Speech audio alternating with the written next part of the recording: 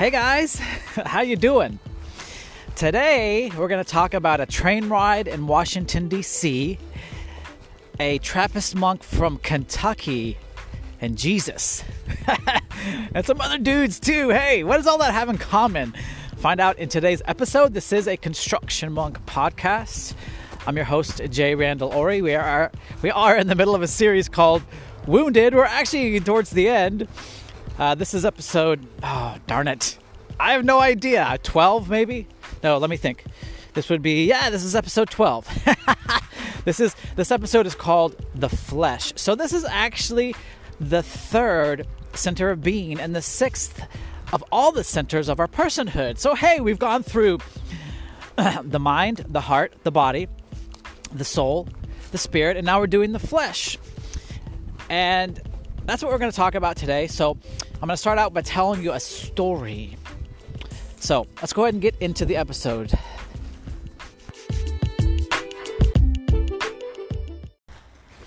So this was years ago.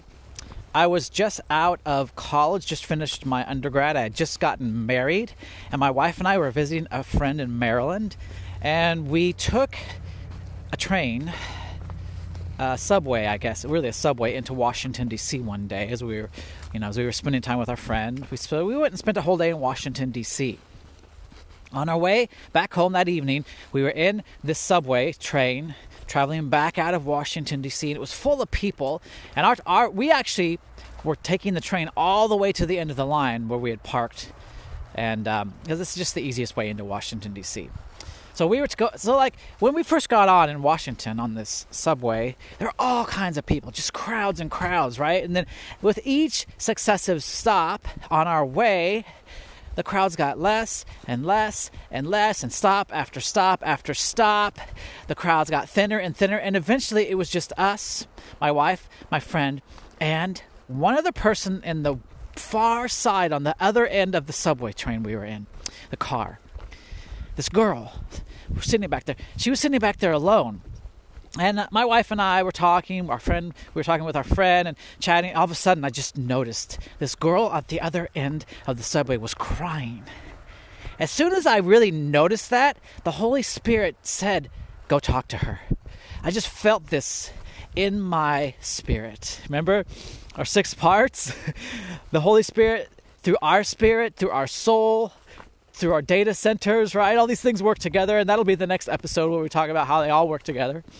But like the Spirit spoke to my spirit, it just stirred me. I felt this stirring, and I had this voice in my thoughts, you could say, go talk to this girl. But man, as soon as I heard that, man, my heart started racing. I felt the awkwardness. Just thinking about walking the long walk down the car towards this girl, I just felt anxious and nervous. And so I did the next best thing. Instead of just like, because I really was like, God, I can't do this. It's too awkward. So I was like, but you know what I can do? I'll ask my wife to do it. Because this person, the stranger, is a girl. My wife's a girl. Maybe she'll feel more comfortable if my wife just goes and checks on her. So I said, hey, you know what? I think God's really prompted me with a concern about this girl. She's crying. Why don't you go talk to her? You're a girl. And my wife looked at me and said, well, look, if God put it on your heart, then you do it. And I was like, dang it. Dang it. Man, I'm not getting out of this, am I, God? And God's like, nope, I asked you to do it.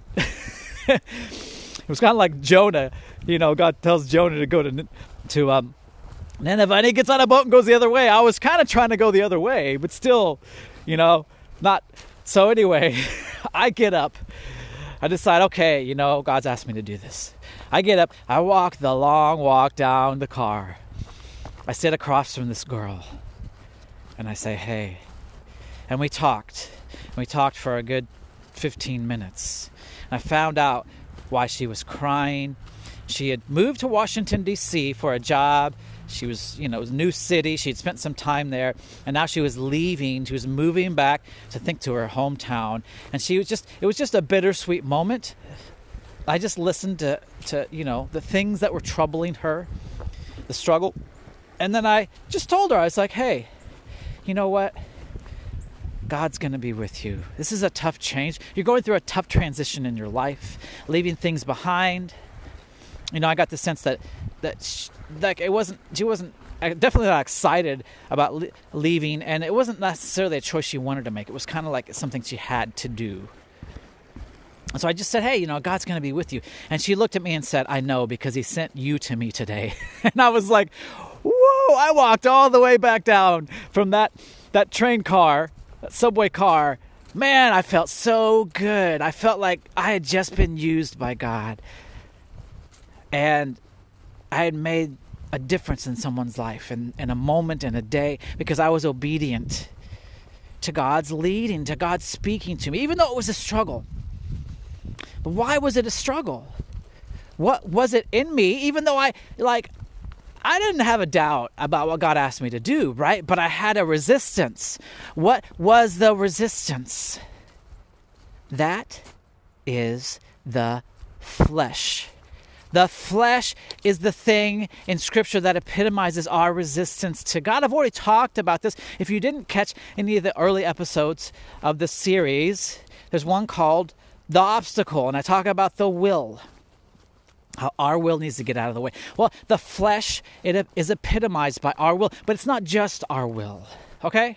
So the first thing I would say is our will isn't bad, inherently bad. But how does our will become a problem?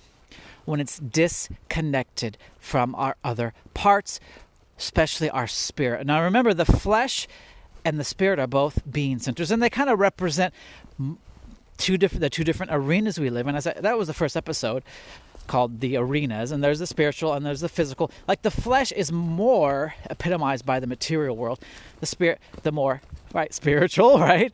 But the flesh isn't the same thing as our physical bodies.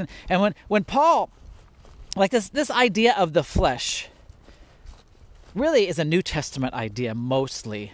Now I was kind of surprised to see that the term does show up in the Old Testament, but Paul uses it in kind of a unique way. And he uses the Greek word sarx, which actually refers to our physical bodies, but he's not talking about our physical bodies. And so the first thing I can say about the flesh is God didn't come to condemn our physical bodies or the material world. That was Gnosticism. Gnosticism was a religious, spiritual movement that predated Christianity, but it crept into Christianity because it found a kind of an inroad through this idea of Paul's, the flesh. And so Gnostics just kind of said, well, the flesh is synonymous with our physical self and the physical world, and it's all bad, obviously, and we're called to move out of the flesh and into the spirit. So we just say the flesh is bad and be done with it. The physical, our bodies, the physical world is all bad. God's going to take us, at the end away from all this anyway. It's just all throwaway. World's evil, flesh is evil. That's the problem. We just need to go to our spirits. No, that's incorrect. That's Gnosticism. That was soundly rejected by it was soundly rejected by Paul, and it was concretely rejected by the 4th century in the Nicene Creed. It's been rooted out and just declared not harmonious with Scripture. But we have Gnostic leanings today. Today, in modern Christianity, we still tend to think of our physical bodies, the physical world, as a throwaway, and God's going to rescue us from it. That's not true. So don't think of the flesh in terms of your physical body. Really, it epitomizes our will. Our will, not just our will, but our will apart from God. And how are we connected to God? Spirit through the soul. All the data centers connected through the soul to the spirit and the flesh. But here's the thing. When the flesh dominates and the spirit goes into stupor, is darkened. That's the problem. It's not just our will, but it's our will disconnected from God. This is why Paul in Romans chapter 8 says the mind set on the flesh is death. He doesn't say the flesh, and he doesn't say the mind.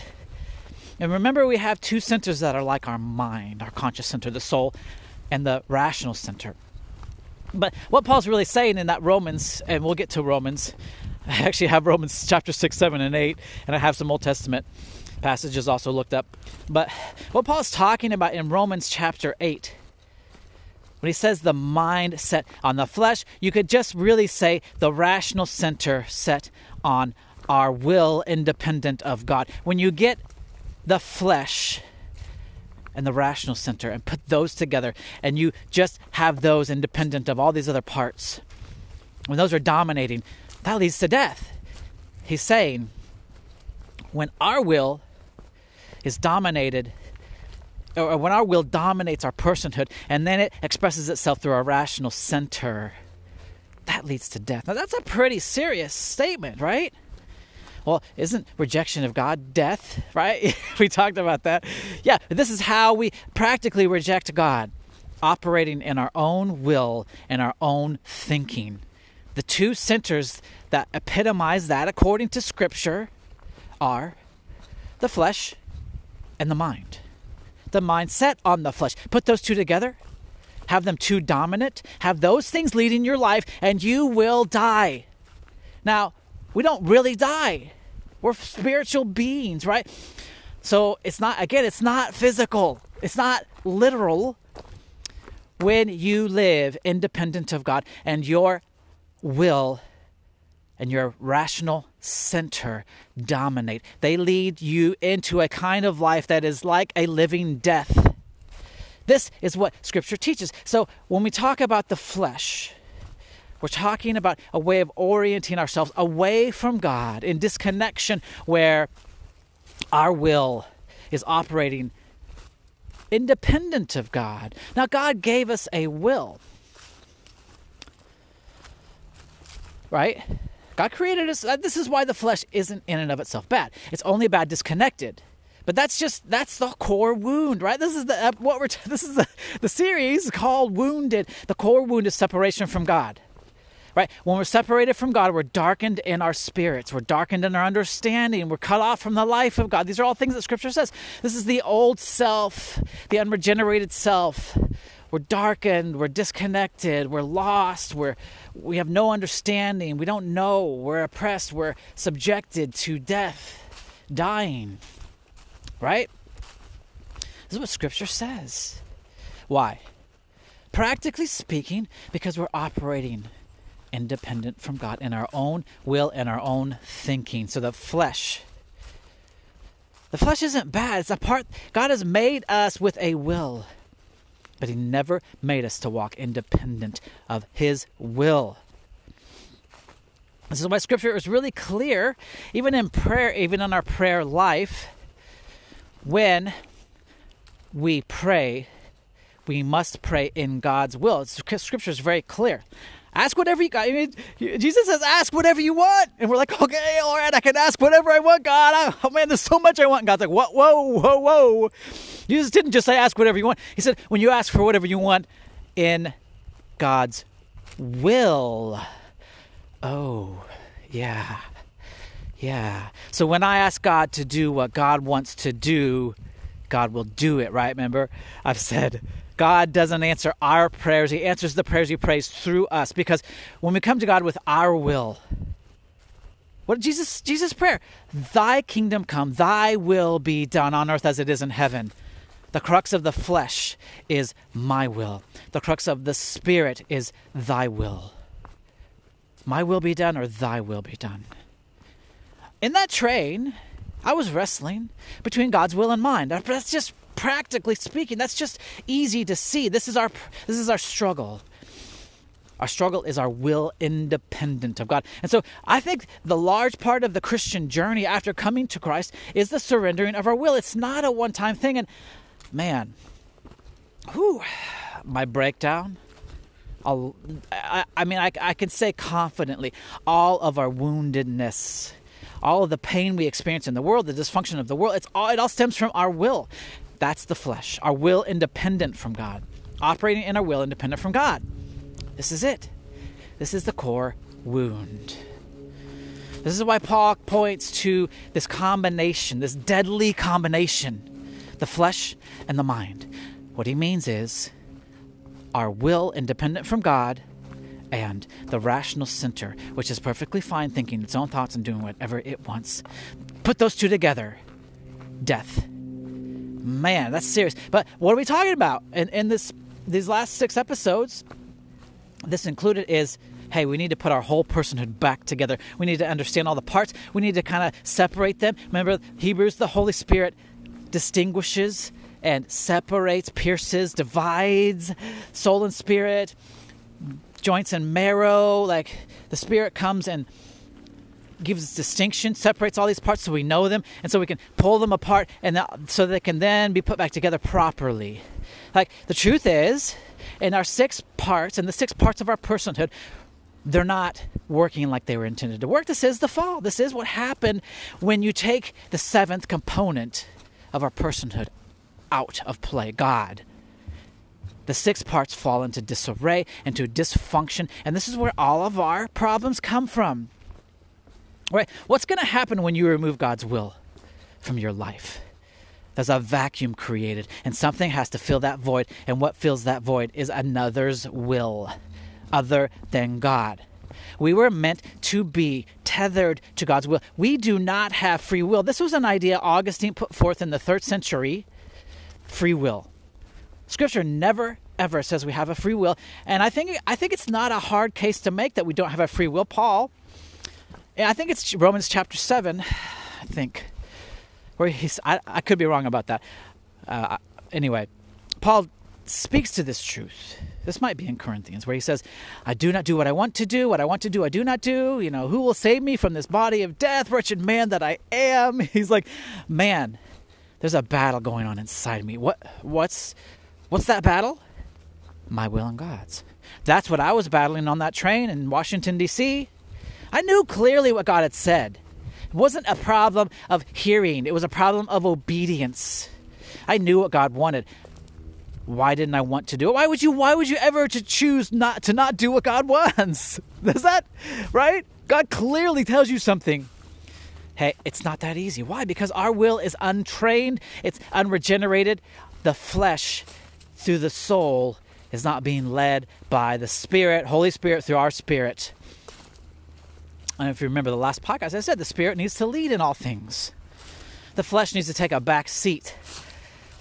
Like, the purpose of our will, because we're given a will, but the purpose of our will is to submit it to God. God created us with a will, not a free will. He created us with free choice, and I think that's a better term. And I was talking with a theologian who happens to also be a Greek and Hebrew scholar. He pastors a church in Hawaii, of all places. I'm going to go visit him someday just because he's in Hawaii.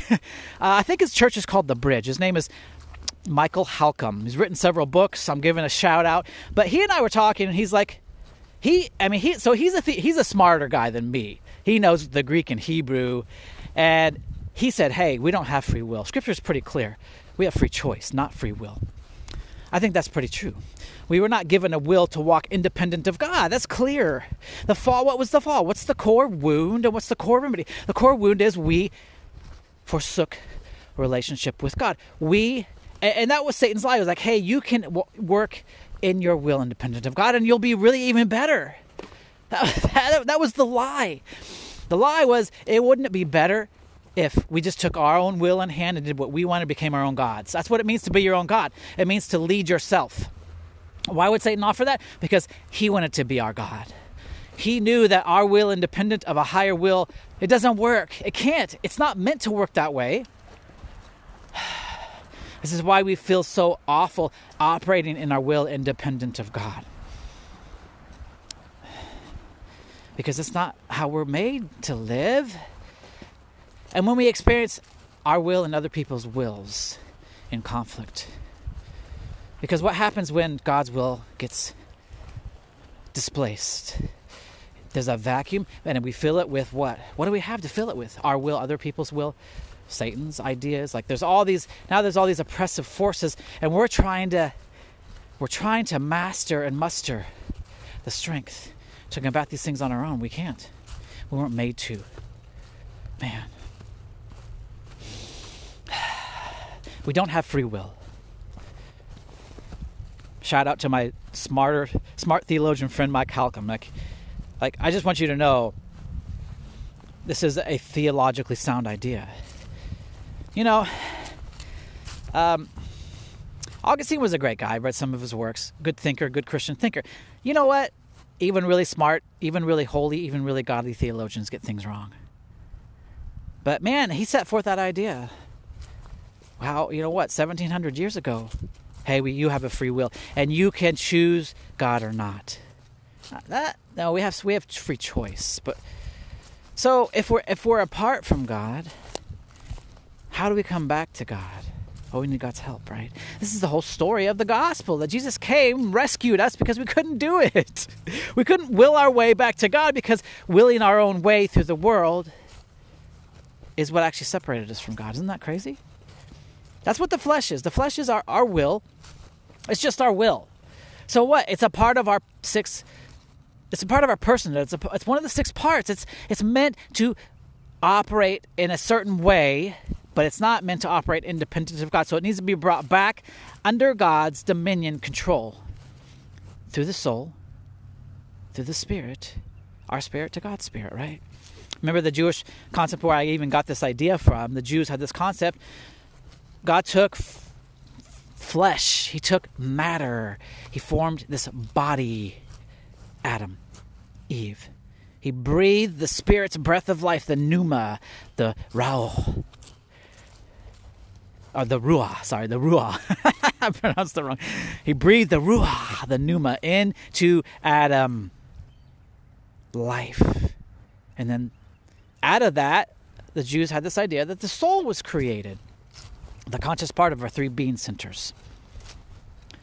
That the soul's main purpose is a bridge. Remember my pastor's church is called The Bridge. Isn't that cool? I just got that. The soul is the bridge. It helps connect the flesh to the spirit, and it helps connect our 3 data centers to the spirit as well. But it can also connect our 3 data centers to the flesh. And when the spirit is darkened, asleep, sundered, disconnected, dormant, then the flesh being center tends to take the lead, and it's dominated. Then it's just our will independent of God. And that's what we see. That's what the world is. This is the world. People operating in their own wills, and each of us is our own God. What happens when you have 7 billion gods in the world, all with independent, differing wills in conflict? You see a world in conflict, murder, oppression, tyranny, crisis after humanitarian crisis, people doing what's good for themselves and not what's good for others. You have all these different people trying to be their own gods, operating in their own will. This is the flesh independent from God. This is the world as we see it. This is the dysfunction of the world. The solution? You got to bring the flesh back under the control, the leading of God. You got to get our spirit center leading the way in that. Right? Isn't that cool? All right, let's look at some scriptures. You know, I was kind of surprised because I really didn't think the Old Testament had anything to say about the flesh. So I did just did a word study in the NASB, the New American Standard Bible. I typed in the term the flesh, and there was over 250 references. More Old Testament than New, but a lot of those were just referring to the physical body, not this concept of Paul's, but not the concept of our will. But some did. So let's go there. Let's get to some scriptures. I have a lot of scriptures. Woo. I will start in Psalms. I think that's a good place to start. So this is Psalm 73. It's a psalm of Asaph. I think he was probably a Levite. There was a group of Levites specifically who were tasked with singing worship songs in the temple. As people came in, they were kind of to the side. People would come into the temple and hear these guys singing. So a lot of these psalms they're worship songs. They were ancient worship songs. Isn't that cool? So this is Psalm 73. So in Psalm 73, Asaph is wrestling. He starts out in verse 1 saying, God certainly is good to Israel, to those who are pure in heart. And then verse 2, but as for me, my feet came close to stumbling. My steps had almost slipped. Why? Verse 3, for I was envious of the arrogant. I saw the prosperity of the wicked. And then he goes on to talk about, basically he's like, God, it's not fair. Look, I'm following you. I'm seeking you. I'm doing what's right. I'm doing what you want, and I'm suffering and they're not. It's an interesting concept in contemplation called the dark night of the soul. When you come back into contact with God, it doesn't feel good because all of a sudden your will is in contention with God's will. And you have to wrestle through the sacrifice, the crucifixion of your will. This is what the cross really means. This is what being crucified with the Christ really is. This is why even before his literal death on the literal cross, he wrestled in the garden and said, not my will, but thine be done. He was wrestling between his fleshly being center and his spirit being center. Even Jesus wrestled with the flesh being too dominant. Isn't that interesting? Because why? Perfectly God, but also perfectly human. He had to wrestle just like we did. He had all these 6 parts, and he was wrestling with the God component, the 7th part, being where it should be. He wrestled. Just like me in the train, right? Like he knew what he was supposed to do, but he wrestled. Why would he wrestle? He's God. Why wouldn't he just do what God wanted? Because it's hard to sacrifice our will. It's independent. It's not easy. The contemplative dark night of the soul is wrestling with, why do I struggle? God, I'm following you, God. These people over here don't even care. Well, which feels worse? Apathy or empathy?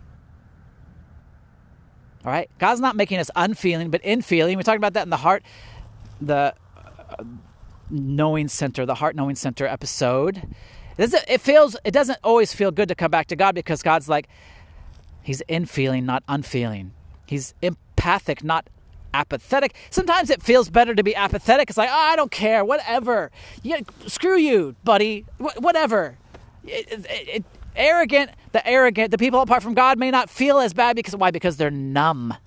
But when you come back to a greater sensitivity through the Spirit, and you start to feel God's will in contention with yours, just like Paul, he was like, such a wrestle. I'm struggling, God. This is so hard. I want to know you, but there's a battle.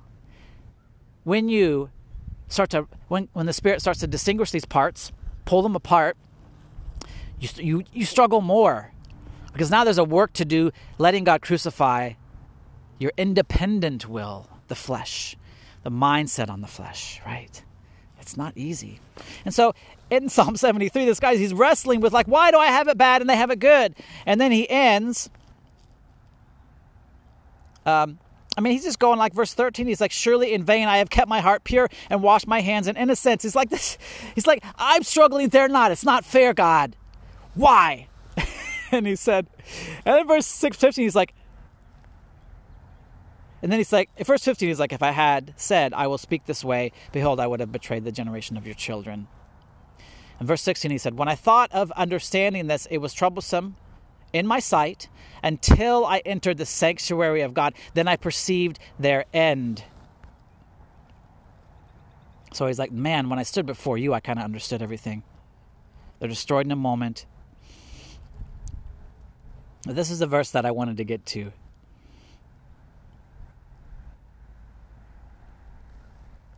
I'm looking. Oh, here it is, verse 26. Well, I'll start with verse 25 or 23. Nevertheless, I am continually with you. You have taken hold of my right hand. You will guide me with your plan, and afterwards receive me to glory. He's like, you're with me, God, and I know where I'm headed. It's a hard journey. It's a hard journey journeying back out of the flesh, the mindset on the flesh, back to the mindset on the Spirit. The soul set on the Spirit, you could say, I think. Is a better interpretation in terms of all these parts. But then he ends with verse 26. My flesh and my heart may fail, but God is the strength of my heart and my portion forever. He's like, oh, my flesh, my will, my heart, the core of who I am, all my strength. This is all about my heart, my flesh. It's going to fail. My own strength, my own will isn't strong enough. But God is the strength of my heart and my portion. Verse 26 in Psalm 73 points to this reality. In our will, in our own flesh, our own mind, set on our own flesh, doing our own thing, it's going to fail. It's not strong enough. God's strength, God's will. That's strong. That can overcome everything. Especially, remember our three enemies? The flesh, the world, and Satan? But the worst is the flesh, right? Man, you can't battle the flesh apart from God. Why? Because you're battling the flesh with the flesh. You're trying to fight your will using your will, and you can't will yourself against your will to stop willing yourself independent of God. This is a surrendering. This is why salvation is a free gift. It's free because it's why Jesus has to do it for us, and why the Spirit has to come and do it with us, walk us through it. Our flesh, our heart, it's going to fail. It's not strong enough. We can't defeat the flesh with the flesh because you're actually bolstering the flesh to try to defeat it. It's so crazy. And the mind is the same. We talked about this in the mind. The mind's like, I can do it. The flesh and the mind are like, we can do it.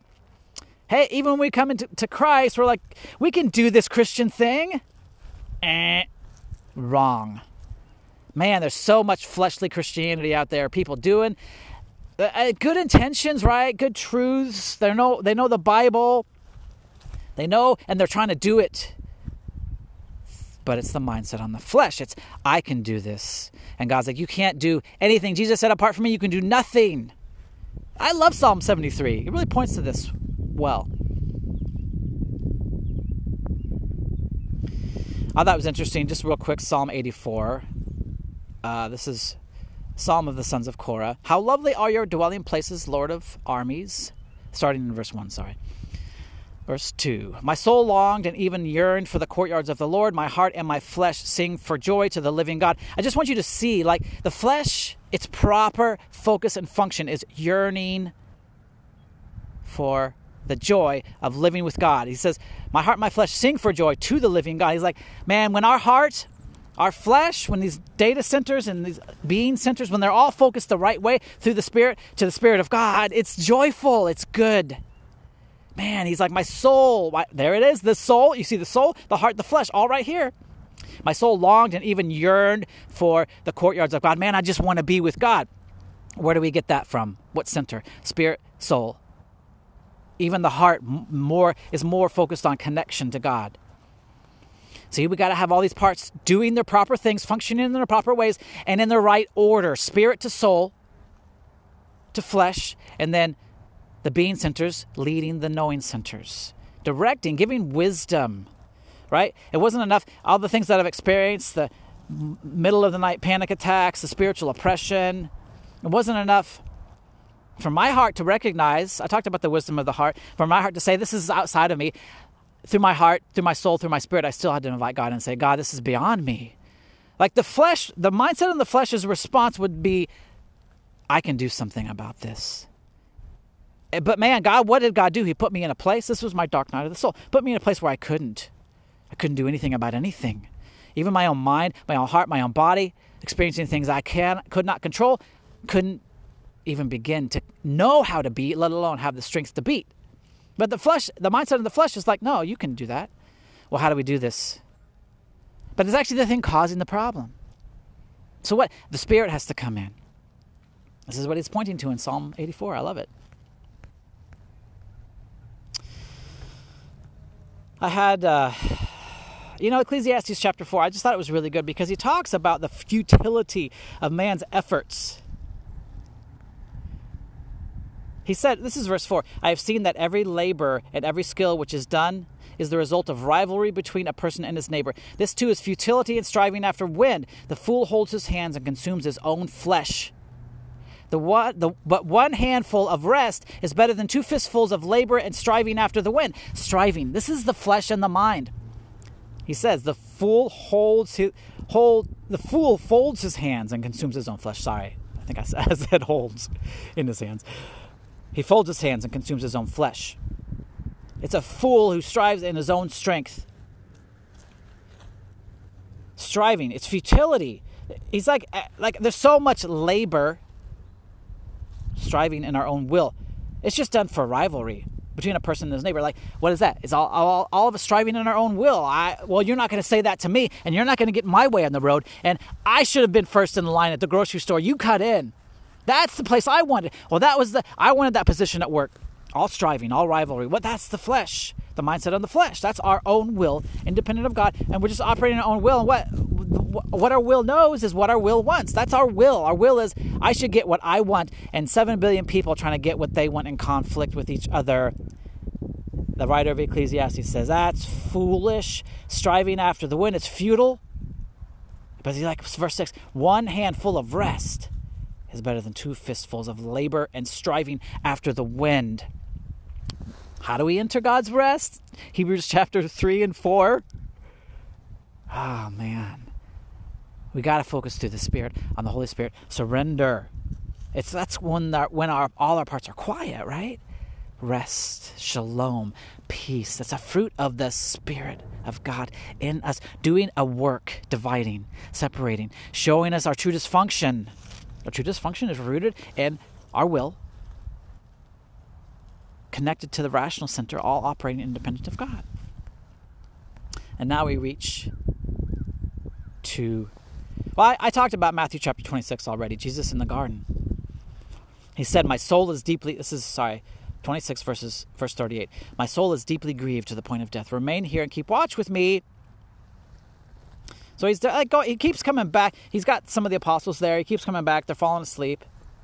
He's praying. He's wrestling. And he just wants the heart wants connection. He wants to know that there's some people with him in this wrestle and that they're not with him. And he comes back in verse 41 finally, and they're falling asleep. And he's like, at the end of verse 40 and 41, he says, so you men could not keep watch with me for 1 hour? I just asked you to keep me company for an hour. I'm so burdened. I need some friends now. Verse 40 and then verse 41. Keep watching and praying so that you do not come into temptation. The spirit is willing, but the flesh is weak. Jesus' own words. The spirit is willing, the flesh is weak. Now I do have to I said, Jesus, a train ride in Washington, D.C., and a monk from Kentucky.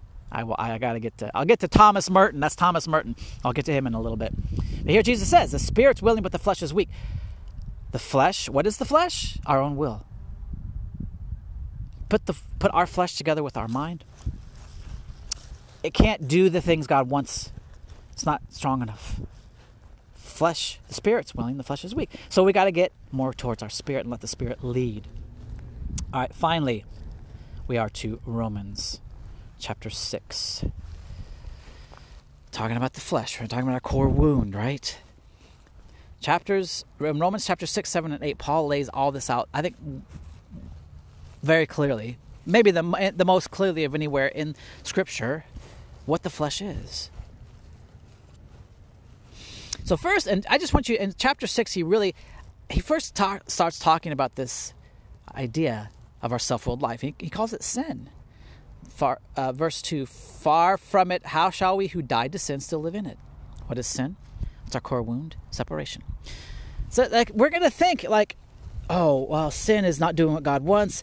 But when you apply the flesh to this problem of sin, and you don't understand it's actually separation from God, and you're just trying to do the things God wants, but you're trying to will your way to it, you've not died to sin, because sin is trying to do anything separate from God. And this is the individual sins, the things we do against God's will, stem from trying to do things apart from God's will. So you can't will yourself back to being subservient to God's will. The flesh must be connected to God through our spirit center to God's Spirit, the Holy Spirit. This is why we need the Holy Spirit. So Paul's like, hey, you died to sin. Why? Don't live in it anymore. Or do you not know, verse 3, know that all of us who have been baptized into Jesus Christ have been baptized into his death? What has died? Our will. What's being crucified? Our will. What did Jesus have to surrender in the garden before his crucifixion? His will. Verse 4, therefore we have been buried with him through baptism into death, so that just as Christ was raised from the dead through the glory of the Father, so we too may walk in newness of life. For we have become united with him in the likeness of his death. Certainly we shall be in the likeness of his resurrection, knowing this, that our old self was crucified with him, in order that our body of sin might be done away with, our body of sin, the flesh. There's a reason he says the body of sin here. Now, I'm going to keep going. So that we would no longer be slaves to sin. For the one who has died is freed from sin. He's like, this is a metaphor. And we go to church, we take communion, we have the cross, we talk about being crucified with Christ, Jesus as our Lord and Savior. But he's saying, this is the whole thing. You got to be crucified with Christ. You got to be put to death. What does that mean? I haven't died. But there's a way for our parts to be ordered that is like a living death. But we actually have to go put those things to death to come back to life, to newness of life, so that we can walk in newness of life, as it says in verse 4, Romans chapter 6. What does it mean to have new life? It means that all our parts need to be separated, distinguished, put back together in the right order, and the Spirit needs to lead the way, and the flesh and the mind that used to dominate need to die. This is so practical. I love it. And yet, what are we doing? Most of our Christianity, the main work is letting the Holy Spirit come in and start to crucify our self-willed life. But mostly, I think we're using the self-willed life to try to work our way to be holy, to do what God wants, and that's good. Like, it's good to want to do what God wants. That's our will. The good purpose of our will is to will ourselves to the will of God, to our will in concert with God, connected, tethered. Remember in Isaiah, I can't remember the exact verse, but I will keep him in perfect peace whose mind is stayed, set, fixed, dependent on me. Like, how do we come into true peace, true rest? Got to put the flesh and the mind to death. They got to be tethered to God. They don't go away. But they come to a new life, a new purpose as God and his purposes begin to be expressed in our lives. And then what? Like on that train ride, like in my will, on that train ride in Washington, D.C., that girl's crying. And my will was like, that's uncomfortable. You know, I don't really like being uncomfortable, God. Isn't Christianity about what makes me comfortable and I want to be blessed? This isn't going to bless me right now, God. It's actually making me nervous and anxious. And God's like, shut up, flesh and mind. I'm talking through the Spirit now, to the Spirit of you. Like, this is about connection. This is not about you feeling comfortable. But that's my own will. My own will is I want what I want, God, and I want you to do what I want. And God's like, that's not the paradigm. That's God. That's the thing that needs to be crucified. We can't do the things God wants in our own will, in our own strength. That's absurd. It doesn't work. So that's what Paul starts out. I just want you to see the flesh and sin it's the same thing. It even says in verse 12, Romans chapter 6, verse 12, therefore sin is not to reign in your mortal body, so that you obey its lusts. Lust. What is lust? Will. Lust is like the essence of a will so fixed on its own wants that it's like rampant and raging. Like, think rape, think abuse, think oppression, think oppressive governments, oppressive people, think a terrible boss at work, people that are just like, I do what's good for me, buddy, and you better not get in my way. I take what I want. That's the world. No, that's the flesh and the mind creating a world apart from God. He says, verse 12, don't let sin reign in your mortal bodies. So he's saying, don't let disconnection from God take its full effect through the flesh and the mind, so that you're obeying what our will is a force of reckoning. It says this is what you need to do. So it's in contention with God's will, saying no, this is what you need to do. Like, how do we obey sin? If it's just some activity, it's a rule we broke. No, there's an actual presentness to sin because the force of our will, the flesh, is behind it. Right? And we're going to get to this where, all the way to chapter 8, this is 3 chapters following this train of thinking, where he says the mindset of the flesh is death. It's like, and the mindset of the flesh has no idea how to serve God, know God, appease God, please God, because it's completely in the opposite mode of life. The way that the mindset in the flesh operates is completely opposite to God. It just has no idea how to do this. That's the same thing as sin reigning in our mortal bodies. And he talks about that. So in verse 19, he introduces for the first time this idea of the flesh. I am speaking in human terms because of the weakness of your flesh. For just as you presented the parts of your body as slaves to impurity and to lawlessness, resulting in further lawlessness, now so present your body parts as slaves to righteousness resulting in sanctification, your body's parts. I really think he's talking about our 6 centers of being and knowing. On the surface, he could just be saying your physical body parts. But this is not what he's talking about. He says, because of the weakness of your flesh, he's not talking about your body. This is the word sarx, but he's talking about the weakness of your own will in combination with your own mind. That made you a slave to impurity, resulting in further lawlessness. But you got to present your parts as slaves to righteousness. What? You've got to get your will enslaved to God's will, so that God's will is leading and your will is tethered. And what? Everything. Then my will, the single dominant message of my will is, God, what? Not my will, but yours. My will is constantly saying, not my will, but yours. My will is constantly saying, God, I want to do what you want. And the will come back and say, you don't let that person speak to you that way. You don't take that. And God, and what do we say? No, I'm not listening to you. You need to listen to God. God, what do you think about this situation? Our will is like, no, I don't like this. I don't like that. I want this. I want that. And the Spirit, through the soul, to the flesh, says, hey, wait a minute. This is not the paradigm. This is not new life. This is not you in charge, buddy. This is God. God, what do you think? This kind of stung. This action, this word, this person, this thing, this circumstance, this event, this stung, this hurt, this wounded me. God, what do you have to say? Mostly what God says to us in those moments is too much ego. You're focused on what you want. Let's take a different perspective here. What do I want? And how do I see it? The Spirit can illuminate so that, we begin to see when God opens our eyes to the spiritual things, and we see the energy behind everything. We begin to see that person that just snuck behind me and got that promotion and brown nosed their way above me. Man, actually they're really hurting, and they have their whole identity is wrapped up in the praise of their boss at work, and they live and die. And man, they're so wounded because their dad abused them and their mom abandoned them. And instead of that person took something I wanted, it's that person is so broken. And God, thank you for showing me that. And how can I love them really well? And how can I put them above me? And how can I say, you know what? It's not about me getting ahead of you, but it's about me serving you. And that's God's will, because God is serving everybody. And God lives to try to lift everybody up, to heal, redeem, and draw everybody back into harmony, love, and healing. God's not like, oh, you didn't do what I wanted and I'm pissed off at you. I'm kicking you to the curb. God's like, no, of course you didn't do what I wanted, because you have no idea, because you're severed, because your flesh is too strong in your mind to set on the flesh.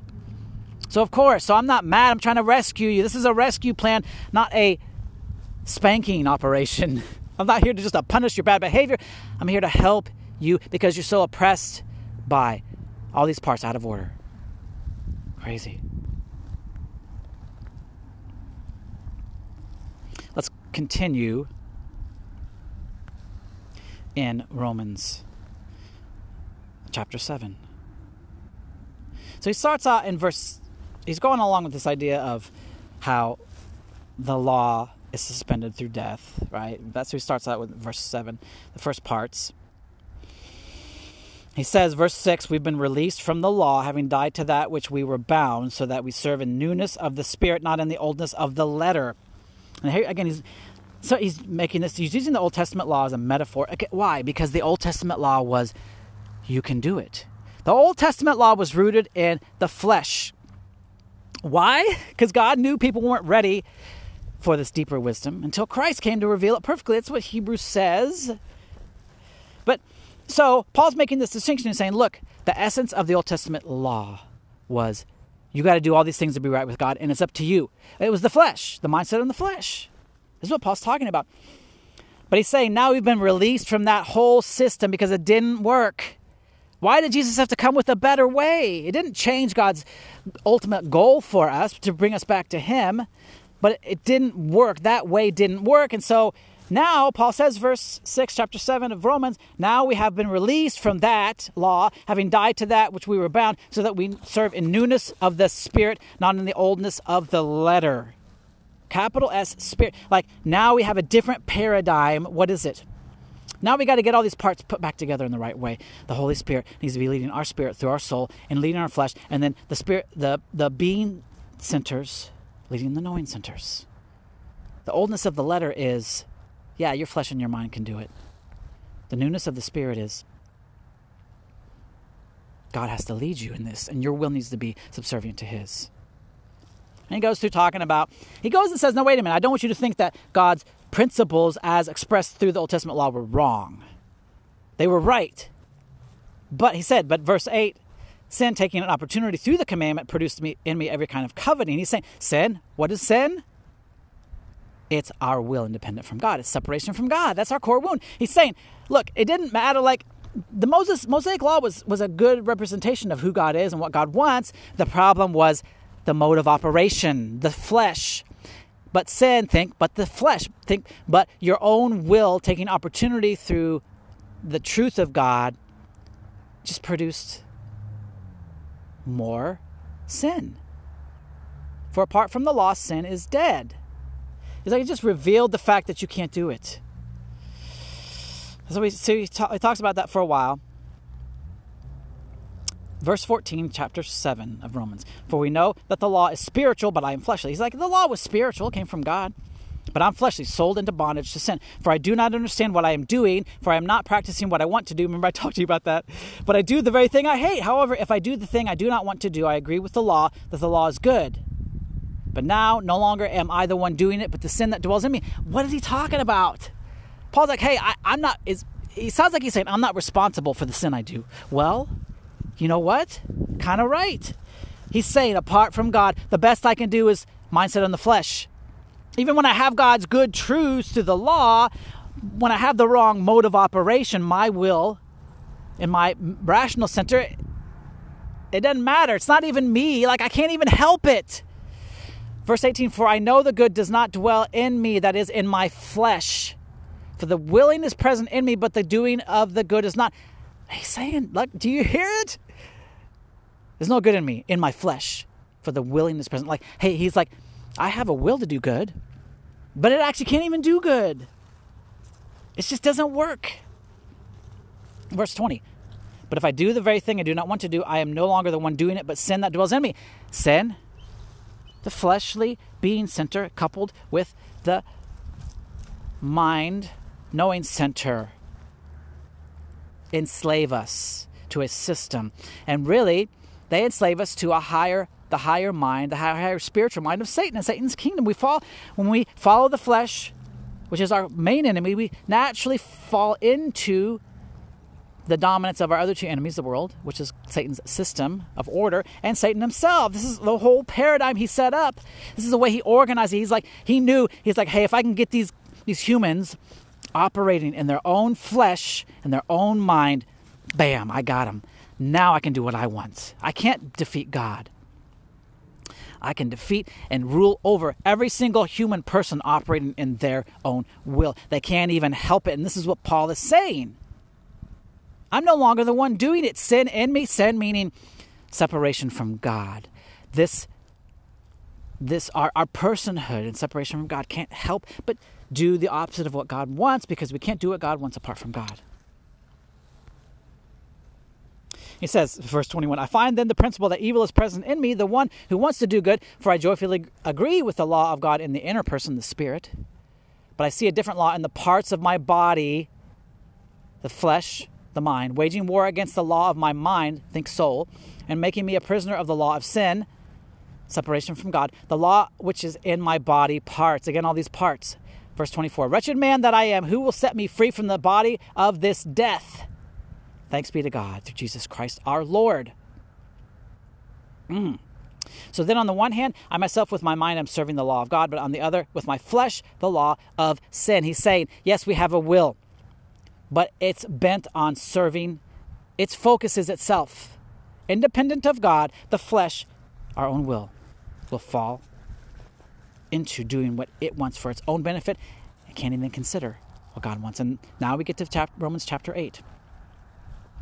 Therefore, there is now no condemnation for those who are in Christ Jesus, for the law of the Spirit of life in Christ Jesus has set you free from the law of sin and death.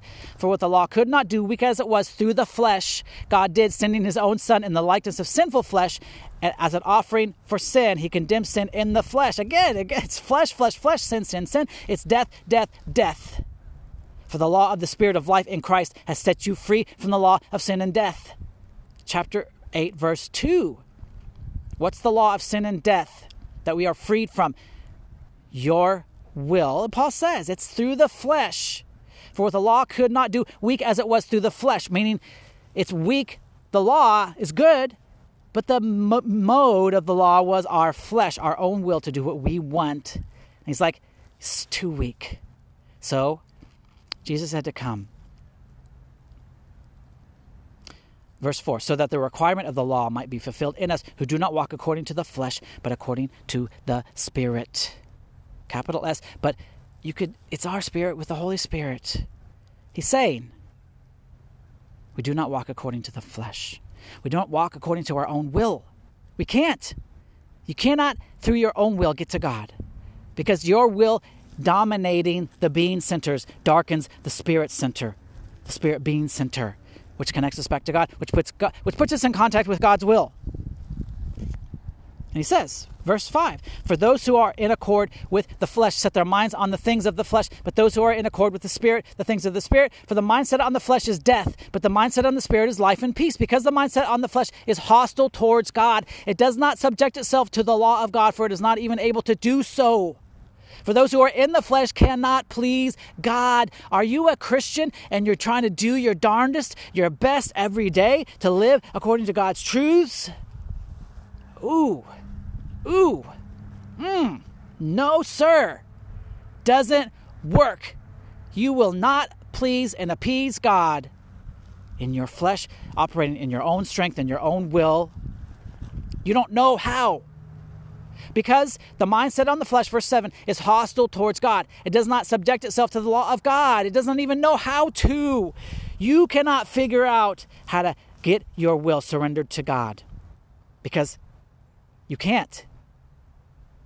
What you need to do is get the will crucified, right? You got to still the mind, the rational center, get it quiet to hear God. You've got, in concert, the flesh as well has to be silenced. Our will needs to be gotten out of the way for us to even begin to hear God. And if we cannot hear God, we cannot please God. You can't do what you think is good for God and please God. That's not how it works. Verse 9, Romans 8. However, you are not in the flesh, but in the Spirit, if indeed the Spirit of God dwells in you. But if anyone does not have the Spirit of Christ, he does not belong to him. If Christ is in you, though the body is dead because of sin, if the Spirit is alive because of righteousness. He's not talking about our physical bodies. Because later he even says that the Spirit gives life to our mortal bodies. Though the body is dead because of sin, he means the flesh. And the person whose parts are oriented in a way where the flesh and the mind are dominant. Verse 11, but if the Spirit of him who raised Jesus from the dead dwells in you, he who raised Christ Jesus from the dead will also give life to your mortal bodies through his Spirit who dwells in you. See? I didn't know that was coming, but there it is. He's like, hey, even our physical bodies get lifted up into this new paradigm of life to life to life to life through the Spirit, when the Holy Spirit through our Spirit is leading these 6 parts. Because then you got the 7th part in play. In verse 12, he's wrapping this up. So then, brothers and sisters, we are no longer under obligation to the flesh to live according to the flesh.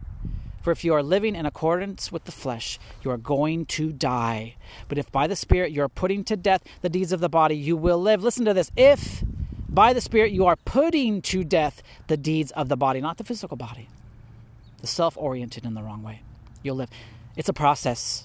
If you're in the process of living according to the flesh, you're in the process of dying. You're living death. You're heading more and more into death, more into destruction, more into dysfunction, more into woundedness. But if you're in this process that through the Spirit you're putting to death the deeds of the body, the self-willed life, you will live. Get in the process of, through the Holy Spirit, putting to death the real thing in you that needs crucified, your will. Verse 14, for all who are being led by the Spirit of God, these are the sons and daughters of God. I'm getting short on my time. I got to get to my Kentucky monk, Thomas Merton. Let's jump over there real quick. Man, it's so good. It's so good. Thomas Merton wrote this. This is in his book called No Man is an Island. This is a section called Mercy. How close God is to us when we come to recognize and to accept our abjection and to cast our care entirely upon him. He's saying, when we realize how wretched and poor and incapable we are, and we just cast ourselves on him. Against all human expectations, he sustains us when we need to be sustained, helping us to do what seemed impossible. We learn to know him, not now in the, quote, presence that is found in the abstract consideration, not in the mind, a presence in which we dress him in our own finery, but in the emptiness of a hope that may come close to despair. For perfect hope is achieved on the brink of despair when instead of falling over the edge, we find ourselves walking on the air. Man, what if I said, hey, you got to go through despair. You got to come to the point of death, dying. When you come to the point of being so hopeless about what you can do to remedy your situation, then you're close to God. If I told you that, would you go like, yeah, that sounds awesome. Let's do it. Let's get into this darkness and despair, this dark night of the soul. It sounds great. Let's do it. That sounds good.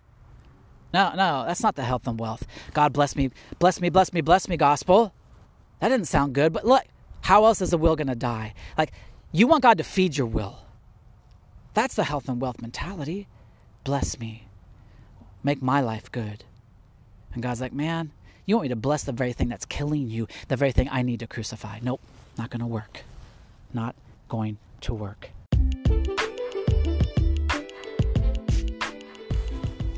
What does a train ride in Washington, D.C., a Kentucky Trappist monk, and Jesus have in common? They all show that the self-willed life is the problem.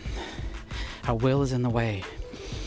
When the flesh dominates and the mind together, we cannot come to new life in God.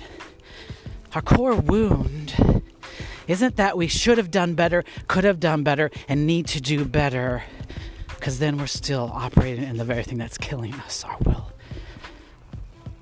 Our core wound is separation from God. The direct leading, guiding of God. The flesh isn't bad. It's only bad. It gets distorted. Falls into disarray and dysfunction. And separation from God. And this is where we're born. This is the world we are born into. This is how we're used to living. When we come to God to make Jesus our Lord and Savior, it doesn't change. It's very easy to fall into a fleshly Christianity, a self-willed Christianity that then is actually feeding the very thing God wants to put to death. And God can spend a long time simply getting us to the place where we realize that simple truth. It took me a long time to get there. I'm still, even having seen it, still fighting my will. Often I come to great moments and seasons of peace and I'm like, I've arrived. And then I go into a new season of harder learning and I'm like, wow, my will still a lot more dominant than I thought. Man, Merton's comment about coming to the brink of despair. Man, that's tough. That's rough. I've been to that place many times where I didn't think I could do what was in front of me, beat what was in front of me. The oppression was so heavy. My body in the middle of a panic attack, my heart in chaos, my mind in chaos. But the one thing I came to in those moments is, I can't do this, God. And God's like, that's what I've been waiting for. God could wait our whole lives for us to finally come to a place where we're like, I can't do this, God. And God's like, exactly. Now we're ready to start something here. Now we're ready for crucifixion and resurrection. It's not a metaphor. It doesn't happen overnight. Maybe it's not happening at all.